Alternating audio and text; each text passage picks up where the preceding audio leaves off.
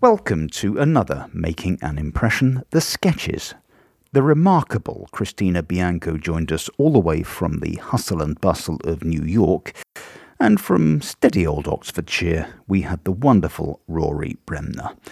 We discussed when to use caricature impressions and when more accuracy is required, why Rory deliberately used to muck up his monologues on his seminal Channel 4 series, and Christina walks us through the many key changes necessary to pull off several female vocalists before demonstrating her extraordinary skills in a sketch.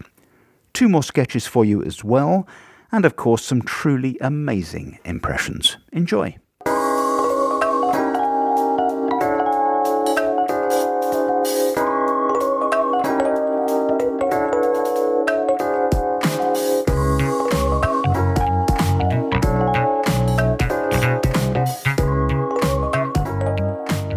I'm Simon Lipson. I'm delighted to welcome all the way from New York. Hey, how you doing over there? It's I'm doing okay. it's Christina Bianco. How you doing, Christina? How could I not chime in with that? It was such a good introduction. Everybody's happy here. You know what? So how are things with you over in New York? Everything's well. Things are starting to move again in the city. That the weather's a little bit warmer. Everybody's outside. You know, we're not used to the very European outdoor eating, and all of the restaurants here since the winter have had licenses to have street seating. And so I personally love that. That's been a nice positive thing to come out of this. So yeah the city is kind of not in the best shape, but at least it gives the illusion of being fabulous with this outdoor dining now. So I'll take what I can get. There's a certain kind of lifting of tension somehow. I think let's raise that with our other guest, all the way from Oxfordshire. Somewhere out in the countryside, among fields and cows and sheep. Yes. It's Rory Bremner. Hi, Rory. How you doing? You okay? They speak like this in Oxfordshire now. Did you know this? Everybody speaks like that, you know? That's just great, you know. What you going to do about it? So, yeah, it's lovely here. But, yeah, the outdoor eating thing. My daughter was up in London the whole streets, apparently, you know, like where there are restaurants, because they realise that that's the only way they can do it at the moment is outside. And we did have the rule about 6 people from 2 families, which was Boris Johnson's children, essentially. Those rules are very confusing, even for me trying to follow along. But yeah, we're still not at 50% over here. Maybe we're just at 50% seating. So the outdoor is saving lots of restaurants and businesses. So it's a good thing. It's such an odd time, isn't it? And it's a shame that all 3 of us. Actually, Rory and Christina, you've met, haven't you? You've worked together. Yes, absolutely. Yeah, we did the imitation game, which I loved so much. I know it was really exciting because John Naismith was producing it, and Graham Garden was the godfather of it. And it was an idea waiting to happen. Let's bring the Impressionists together and let's make a show out of it. How can we find a format? And I really liked it. It's like so many things. It did the first series, and there was so many things that could be picked up on. It was because it was recorded such a long time ahead of broadcast. I think it sat on the shelf for 9 months or more. Right. And, we could have made it more topical. We could have made it a bit more banter and a bit more spontaneous between the guests. All of those things that you iron out after our first series. But so I think it could have really taken off. And you've proved, Simon, in this series, which if you're just dipping in for the first time, I recommend sort of going through the back catalogue of this particular series, and the making impressions beforehand, because you've proved there's an audience out there, and there are impressionists who love to meet up and work together because we kind of I don't sense huge competitiveness. I mean, we talked about this the other day, Christina. I don't know. There's a sense a bit, where some people, if they get a really good voice, I just sort of back off. I think, God, they kind of own that. And, so many, you just came over, and Christina, I think you did the last show and just smashed it. And we were thinking, what have we been doing for the last 5 shows? Because suddenly we had Streisand, and we had Minnelli, and we had all of it. It was just brilliant. Thank you so much for that compliment, because it was a huge honor for me to be on that show, working with you and so many other impressionists who I have idolized, and really from afar, from the US. And I said it then, and I'll say it now. I think your culture of respecting and and celebrating and utilizing impressionists is so much stronger in the UK, particularly with all the radio series you have using voice work. But for me, I will say, is very when you told me what we'd be doing today, Simon, you're going to read these sketches, you're going to read them cold, you're only going to get them like a little bit beforehand. And I was like, oh my gosh, this is like when I did the imitation game. We're like, we're going to throw some scripts at you. And then you show up the day of, and it's totally different scripts and impressions I have never done. And all of a sudden, everyone's like, right, you have to do Katie Price. And I was like, listen, I have not done that on purpose. So many people do Katie Price. So many people do it well. I went, I'm just not going to do it exactly like you said. And then it was like, no, we need you to do it. And I was like, oh, last minute, thank goodness I had the most gracious and wonderful Deborah Stevenson to be like, no, just keep lower your mouth, just don't move. Like she was trying to telling me how to hold my mouth to do it. And it was the one bit, as soon as I finished it, I said, they're going to want to do that over because that was absolutely rubbish. And it was the one bit, they're like, we're going to do your Katie Price again. Excuse me. They were like, we're going to do your Katie Price again.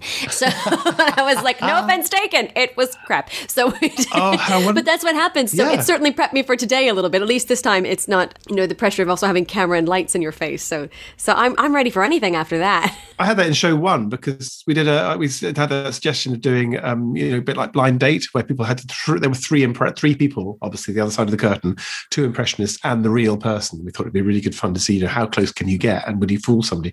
And show 1 was Luke Kempner, who does a brilliant Christopher Biggins, and I've never done Christopher Biggins before. And so I thought, oh God, but rather like this, if you're kind of willing to kind of show that you're not going to get your impressions bang on every time, and there are some people who are better than others at it, and it was brilliant. Luke was so good that Deborah actually picked him out as the real Christopher Biggins. I don't know what Biggins thought about it, but it was cool. And I just looked at it back the other day and I thought, oh my God, that's a terrible Christopher Biggins Rory. But the joy of the moment was that moment when Deborah went, it's number 2. And we said, oh no, hang on. And you've earned it. I mean, again, we all, and I'm going to put myself in this category only because you allowed me to be on your show. But when people say, hey, this person's good at this, we're giving them a platform to perform these impressions, then that's when you go, all right, so I'm going to nail the ones I nail and give a best shot at the ones that I've never done or that I'm not as comfortable with. And if someone watches it and goes, oh, that was awful. You're never going to please anybody. Even your best impression somebody could think is rubbish. So you just have to go with the flow. And that's been a whole thing for me the past few years. I'm very organized, like to be a perfectionist. And that's not what everybody wants. It's certainly not the wave of the world with instant things. And they want to see it live and they want it to be real. And those YouTube videos that got me recognition and sort of brought me to a certain level of fame, they were sloppy as can be. All the best stuff I've ever done, nobody watches. But the stuff that's off the cuff and a little sloppy, those are the ones that went viral. Yeah. I used to deliberately mess up in my monologues because if you deliver a monologue and you deliver it well, then the audience they sit back and they kind of expect it to go really well. But if you kind of make a mistake early on or sort of trip up over a couple of things, they sort of get behind you. They say, come on, we can will you through this. And suddenly the audience is much more engaged and on your side. Then I realized that up in the gallery, they were taking bets on how many words I'd get into the monologue before I deliberately cocked up. And they were running a book on it. It was crazy. They said, no, 7 words, 9 words. Oh, we lost that. I was the last one to know about it. But healthy manipulation. Yeah, that it's not always the worst thing in the world to show people how we do what we do. And it's not a given that you're going to get every voice. It's kind of what we're doing here, because I think it's a slightly arcane art form, and that what we were trying to do with the early shows was not just to sort of say, well, go on, do somebody. It was, how are you doing somebody? What are you doing? Which bit of your throat, which bit of your mouth are you using? How are you projecting that sound? How do you find that accent? And I think actually it's and also for me as an ex-professional impressionist to hear how You're still a profession. Well, no one's paying me anymore, but to hear how other people do it, because we've all got our own methods. Some of us start with an instinctive ability to just hear something and reproduce it. Others need to forensically kind of get down and dirty with every element of a voice and every nuance, every tick. And I think it's been a fascinating study in this art form. And I'll tell you what we're going to do. I think we'll get cracking with sketch 1, which is written by a chap called Brad Holcomb. And Brad got in touch with me a while ago. He's submitted some sketches. I like this one. It's called The Wizard of Boz. Well, I think I know you. I know where you're going with this one. I want to know who's paid for this. Who's paid for this? I need to declare it in the register of members' interest. Yeah. So we've got Dorothy, who's going to be played by Christina. We've got a scarecrow. I suppose I'll play scarecrow because there's only one line. And then we have a wizard who at some point will transform into some other character. So Rory's tip just a wink on that. So this is yes. So this is I don't even know what this is. It's a scarecrow. Is an American. I don't know how he spoke in the film. Anyway, it doesn't matter. I'm just going to make a voice up. Make one up. So this is by the Wizard of Boz by Brad Holcomb. Here we go. Oh, Scarecrow, we did it. We actually did it. We did, Dorothy, and I finally get my new brain. Come on, guys, let's get in there. Who dares interrupt? Sorry, I misread this. I'm sorry. Who dares interrupt the great and powerful Oz Midwank? It's Dorothy, sir. We've done what you asked and have come for everything you promised us. Scarecrow's brain, Tin Man's heart, Lion's courage, and for me, just to go home. Ah, yes. Come over to the curtain. I have some bad news. Oh, who are you? I am the Great Oz. This is how I look, actually. That thing is just a hologram and a sort of voice thingy. Oh, well, it's a bit of a letdown. Yeah, indeed. And about those things that I promised you. Unfortunately, we do not have the budget anymore. If indeed we ever did, it's not going to happen, I'm afraid. What? But we defeated the witch and stopped her from terrorizing Oz. Yes, but that doesn't necessarily mean that you get special treatment. Well, this is bullshit. But what I can do is I can get the people of Emerald City to clap you on your way out. Clap? Yes, it'll give Lion some confidence, make Scarecrow think he's done something clever, make Tin Man feel warm and loved, and you, maybe you can pretend it's Uncle Henry's balls slapping against Auntie M's chin. Oh, well, you're an asshole. Well, that I may be, but at least I'm an asshole that gets to go home in my brand new hot air balloon. But... Au revoir, suckers! Bravo. You know, you said about don't read the sketches before. I got to the end of that sentence. Who dares interrupt the great and powerful Oz midwank? I know. And of course, the generic deep powerful The Annie M line I wasn't ready for. And of course, the generic deep powerful voice. The first thing comes into your mind is Brian Blessed for some strange and unaccountable reason. Just as a side note, we had Kate O'Sullivan on the show. We've had her on a couple of times, and she was telling me a story of when she was in a studio with Brian Blessed in another booth, another booth, and they could still hear him. The whole place is soundproofed, and you could still hear him. Thank you. I really enjoyed that. I don't know why. What is it about human beings that giggle at things like midwank and Uncle Henry's balls slapping against Auntie M's chin? I mean, it's so puerile and yet so charmingly funny. That was really good. What did you make of that sketch, you two, Christina? Well, for me, it's so funny. I had to remember, really, for me, and again, my Dorothy impression is not perfect. It's sort of the generic sort of, well, I want to go home with Toto, generic voice. A lot of people that do Dorothy always go really high. But if you listen to the movie, again, we exaggerate. We pull it. We make it sort of that covered sort of falsetto that she does. And so when you do that, you pitch it higher, it's more comedic. But I did watch one little clip of the movie that I know so well, just to refresh my memory. And she was really quite quiet about the whole thing. And so I just tried to keep it lower, was my only thing. I thought, go lower. But now that I did it, I think I should have gone higher as it went on because she's getting more incredulous and more upset. So I should have been like, well, you're an asshole! At the end, I probably should have taken it up more. That would be my first round of notes for myself.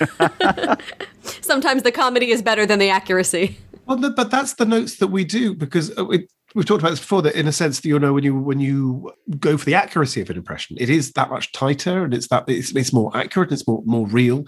But then as you relax and you play with it a bit more, two things happen. Firstly, it develops an energy, it becomes your character. And secondly, it has a life of its own, and it's got more life. It's livelier, and it's more. This is years ago when Chris Barry was who did a lot of impressions on Spitting Image, and then went on to the British Empire and other things.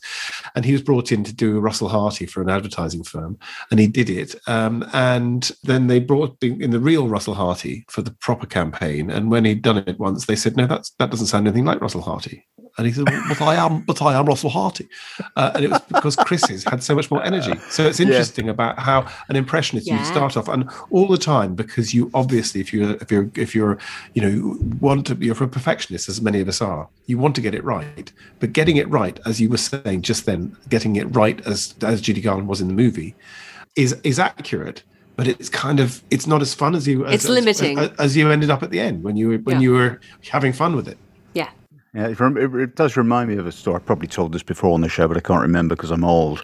But I was called in to do David Mitchell for an advert. A kind of one of these voice guide type things.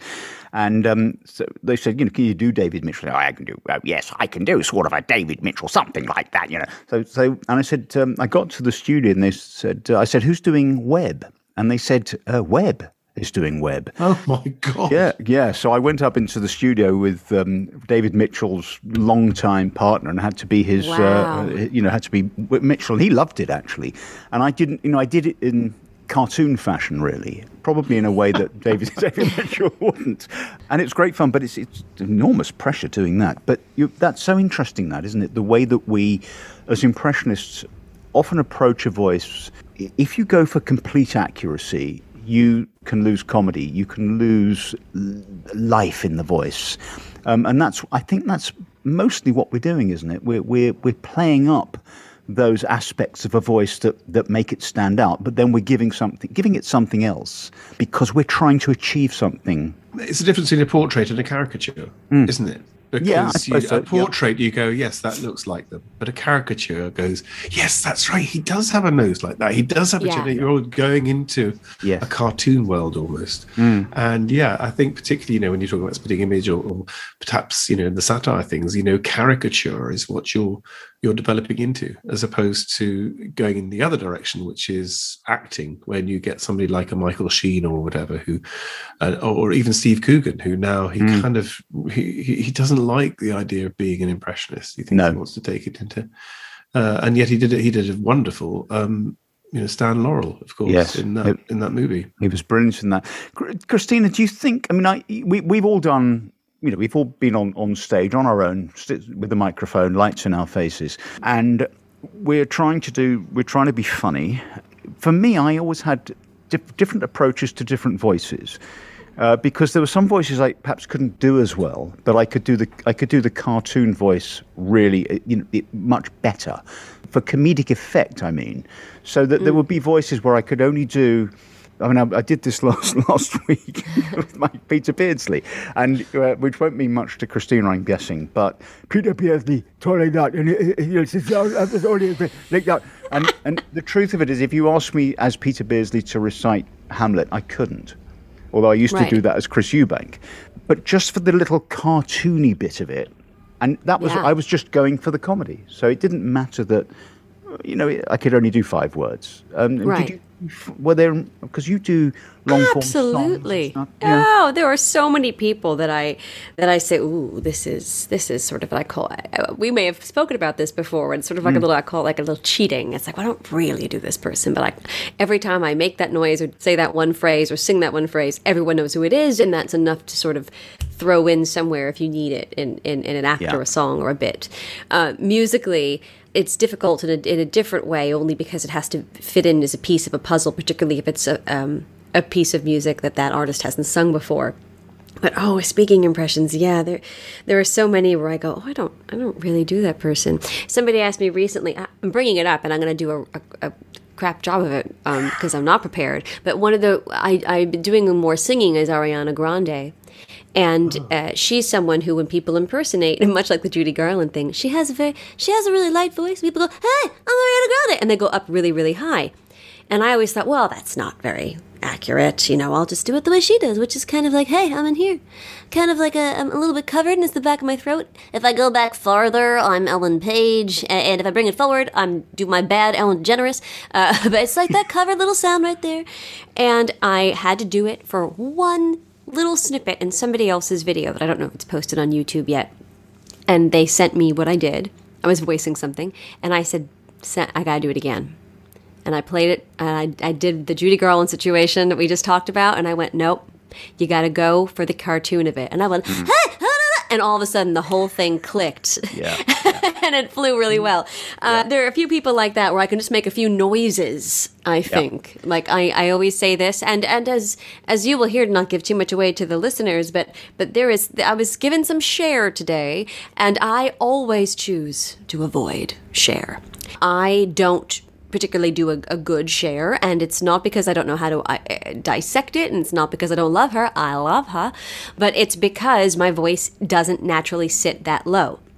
So whenever I push it to a place that's lower, particularly the speaking voice is like, well, it's part of that thing. When I push it there, then I lose all flexibility to play with it. I can place it, but I can't play with it. So singing is very difficult. And the only way I kind of feel better about it, I'm like, oh, come on, almost everybody can do a Cher. Why can't you do a Cher? Well, I don't really know many people who can also do Kristen Chenoweth and Cher. So I'd like to think that my voice just has its positive things and its negative parts.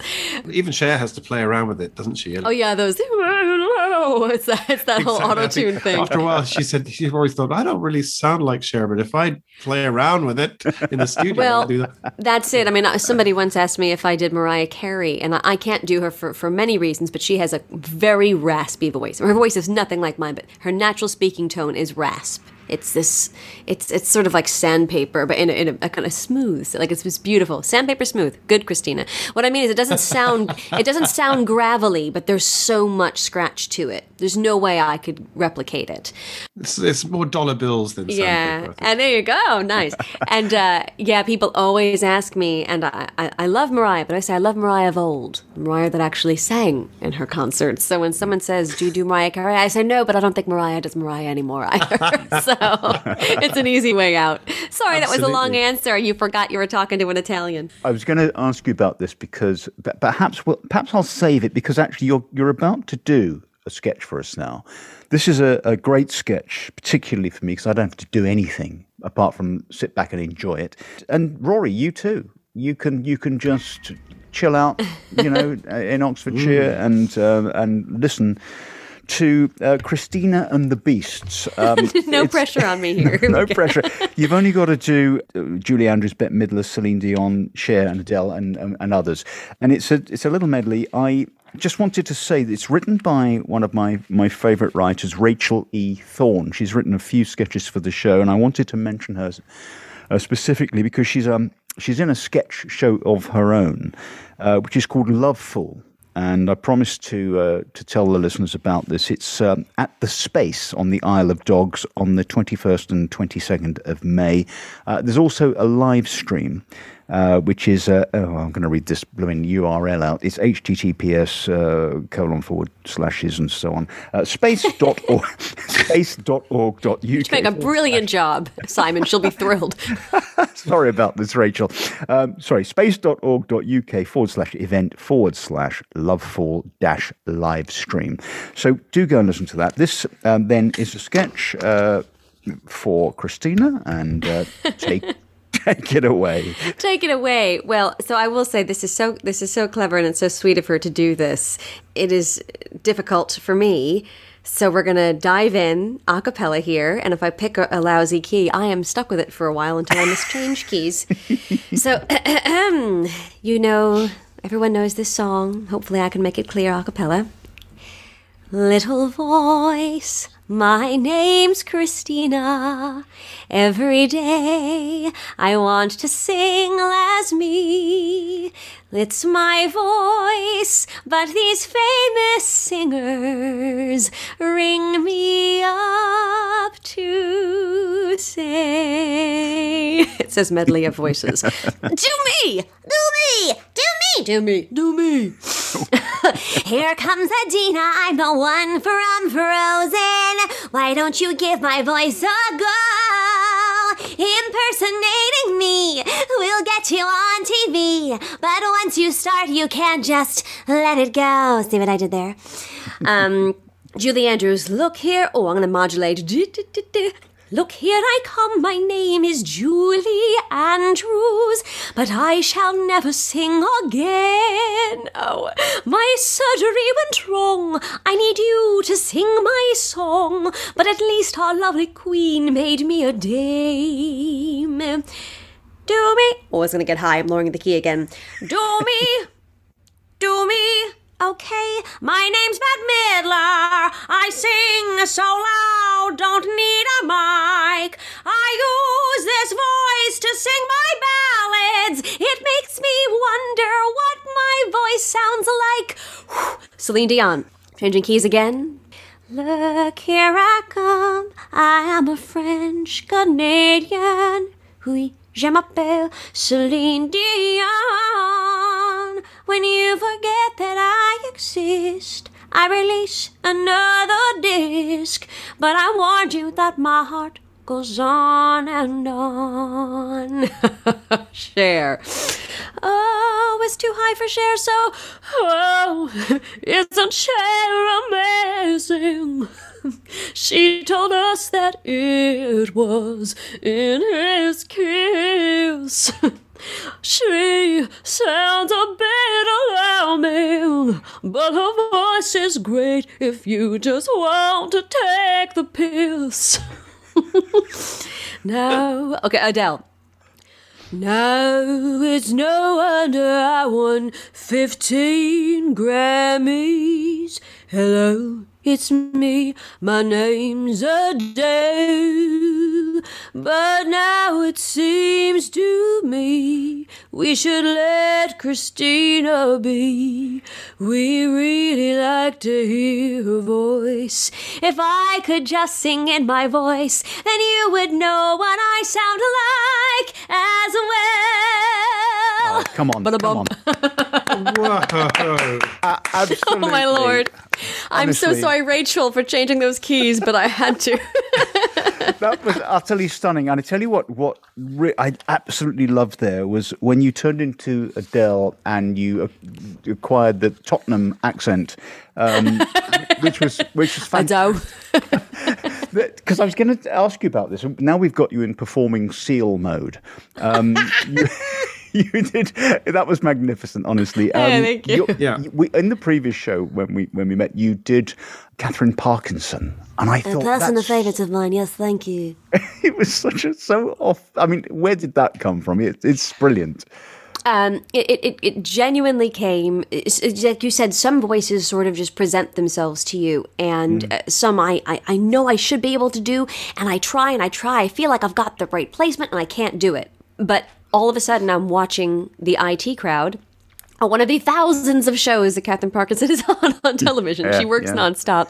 And I think I was watching it more, a few episodes back to back, not quite a binge watch, and I was just sort of repeating the things that she was saying. And I always say this about her. My favourite thing about Catherine Parkinson is that she could say something that has so much severity and intensity, but the speed at which she talks about it and the tone that she's presenting it with remains the same. So the building is on fire, but I still sound calm.